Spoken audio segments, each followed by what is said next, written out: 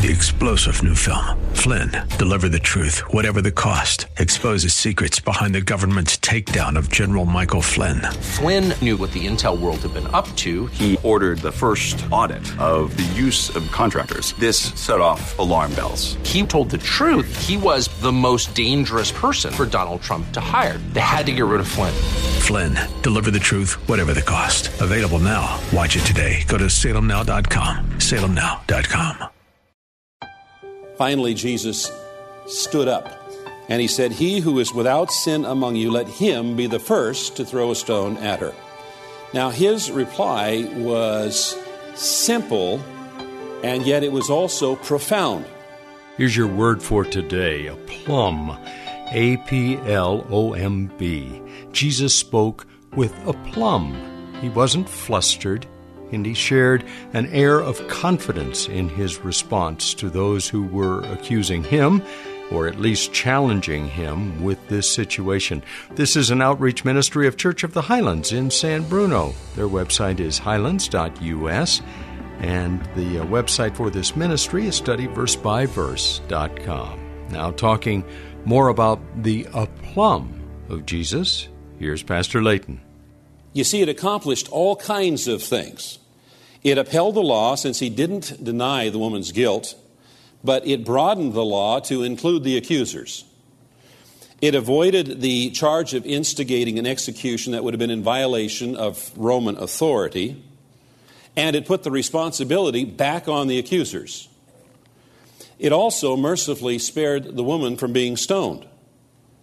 So Jesus here had masterfully neither minimized the woman's guilt nor denied the law's sanctity, but he had eliminated the grounds on which the scribes and Pharisees could make any judgment, because they were just as guilty as she was. They were guilty of the hypocrisy that Paul wrote about in Romans chapter 2. "Therefore you have no excuse, every one of you who passes judgment on somebody else. For in that which you judge another, you condemn yourself, for you who judge practice the same things." The only person who was qualified to throw the first stone that day was Jesus, because he was the only one without sin, and he chose not to. Verse 9, "But when they heard it, they went away one by one, beginning with the older ones." Some manuscripts have added convicted by their conscience, which is certainly implied here. It's interesting that it began with the older ones. Now, it may have been that the older ones were quicker to realize they had lost this battle and it was time to leave. Or it may have been because the older ones were more aware of their sin, and that's probably because they'd lived longer and therefore had a greater opportunity to accumulate sin. Or it may have been that the younger ones were so filled with zeal, they were looking for somebody who qualified to throw the first stone, and it just took them longer to figure out there was nobody there who was qualified to throw the first stone. And they went out. It's in a continuous tense. It indicates something like a procession until the woman was left alone. It's ironic because those who came to put Jesus to shame, they left ashamed. And those who came to condemn the woman went away condemned. And Jesus was left alone with the woman standing before him. Jesus stood up and said to her, "Woman, where are they? Has no one condemned you?" She said, "No one, Lord." And Jesus said, "Neither do I condemn you. Go, and from now on, sin no more." So after they had left, the scribes and the Pharisee, Jesus is left with the woman in the center of the court. He straightens up. He says, "Woman, where are they?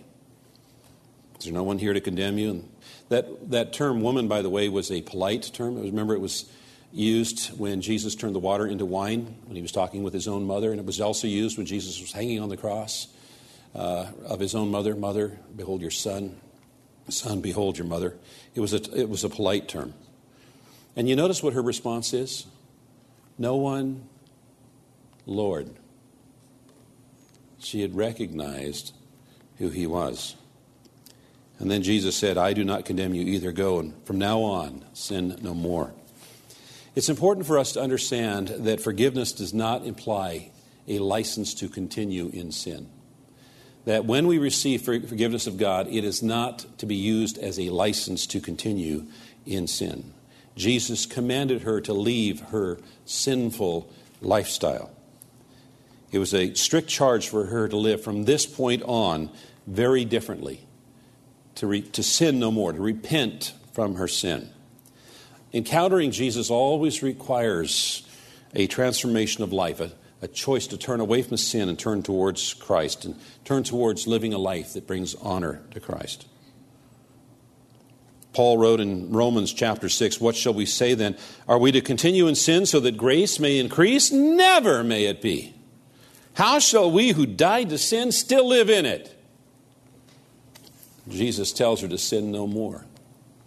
Now, the implication here was that it was a lifestyle. It wasn't an event. This was a woman who was promiscuous, which is probably why the guys who were setting her up knew where to go to find a woman who would meet the requirements for their little plan. This story paints a picture of our wonderful Savior and Lord.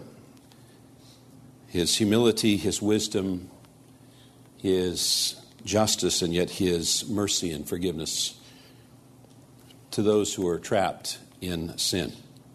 And all Christians should be very, very thankful that God has preserved this for us.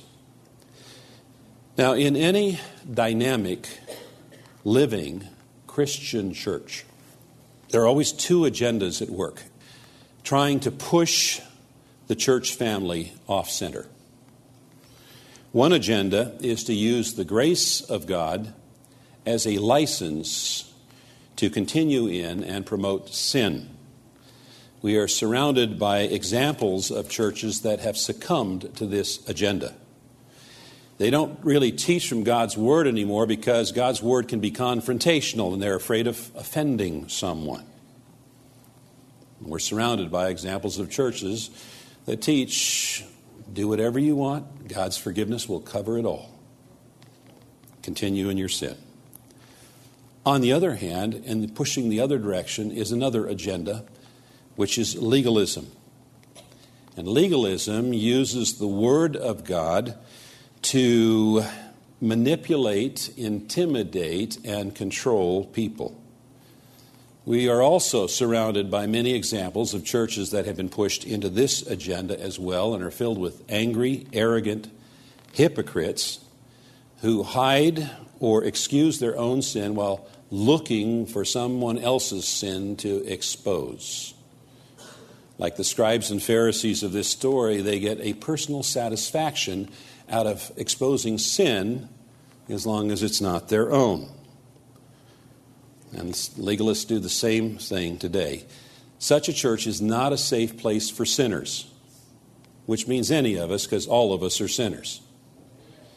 Because it's a place where sin is exposed not for the purpose of healing, but instead for the purpose of hurt. You know, licentious people don't tend to stay very long at Church of the Highlands because we teach the Bible. They're initially attracted because we have a church that's filled with healthy, happy people. But then eventually we come across some scripture that confronts their behavior that they don't want to repent from, and so they go looking for another church that will tell them what their ears want to hear. A lot of churches where they don't study God's Word, they only select passages that are feel-good passages. And because we are a Bible church, we tend to attract legalists, modern-day Pharisees, but eventually they leave Highlands as well because we never measure up to their expectations. Now, they say hurtful things like there's sin in the camp because unlike them and the Pharisees of this story, we don't delight in publicly exposing the sin of people for entertainment. Instead, like Jesus, we want to minister to people who are entrapped by their sin and encourage them to go and sin no more. They say we need to remove or expel people who are struggling with sin. But someone who is struggling with sin more than ever needs the assistance, the help, the love, and the encouragement of a brother or sister. Not to be kicked out of the church, but to be encouraged to do what is right in the sight of God. Not thrown to the wolves. We only remove or disfellowship when there is no indication of repentance or their continuing behavior is destructive to the church family. Legalists have this dispensation or this position where we need to punish the person for their sin. The Bible says that God disciplines those he loves. God doesn't need our help. God is the Father. We are brothers and sisters. You know, I had a son, I had a daughter, brother and sister. It never worked out well when one tried to discipline the other. Let God take care of the discipline. Oftentimes people are punished because the circumstances that result from their sinful decisions are terrible. It's been said that the Christian army is the only army in the world that shoots its wounded. That should never be. Jesus is described as being full of grace and truth. He spoke the truth graciously. You remember how in our study of the prologue, the first 18 verses of the Gospel of John, that's mentioned not once but twice, that Jesus was full of grace and truth. And that combination of grace and truth is the foundation for any healthy, happy relationship. If both ingredients are not present, you cannot have a healthy, happy relationship. If somebody is gracious but never truthful, you can't have a healthy, happy relationship. They might be pleasant to be around, but you can't invest in such a relationship. And if people are always truthful and never gracious, you won't want to be around them very long because they're abrasive and their company is not very pleasant. But when you have grace and truth, like Jesus had grace and truth, spoke the truth graciously, then you have the foundation for relationship. And remember that the reason that Jesus came to earth is so that we could have relationship with God. Church of the Highlands is neither licentious nor legalistic, but it is a place that is filled with grace and truth, where the truth is spoken graciously. Amen. I want to conclude our time today by reiterating the words of Jesus. If you are continuing in some behavior you know that is displeasing to God, then listen to the words of Jesus. Stop it. Go and sin no more. A life-changing admonition for sure, and if you feel like you can't accomplish that in your own life, go and sin no more, and need some help, we would love to extend that hand of help to you at Church of the Highlands. Get in touch with us. Go through the website at highlands.us and use the contact information there, and we will do whatever we can to offer that assistance to you. This is a broadcast outreach of Church of the Highlands. I'm Mike Trout. Our teacher is Pastor Leighton Sheely, and he'll begin a new message as we end the week. And I hope you can join us as he continues in the book of John, the 8th chapter. Have a great rest of your day. Join us tomorrow if you can, when we'll once again open the Word of God and study verse by verse. 3-star General Michael J. Flynn, head of the Pentagon Intelligence Agency, knew all the government's dirty secrets. He was one of the most respected generals in the military. Flynn knew what the intel world had been up to. He understood its funding. He ordered the first audit of the use of contractors. This set off alarm bells. The explosive new documentary, Flynn, Deliver the Truth, Whatever the Cost, uncovers the facts behind this scandal. Flynn told the truth. He was the most dangerous person for Donald Trump to hire. I find out the worst enemy that I'm going to face in my life is right here in America. They took my assessment and they wanted me to change it. And I was like, I'm not changing it. They had to get rid of Flynn.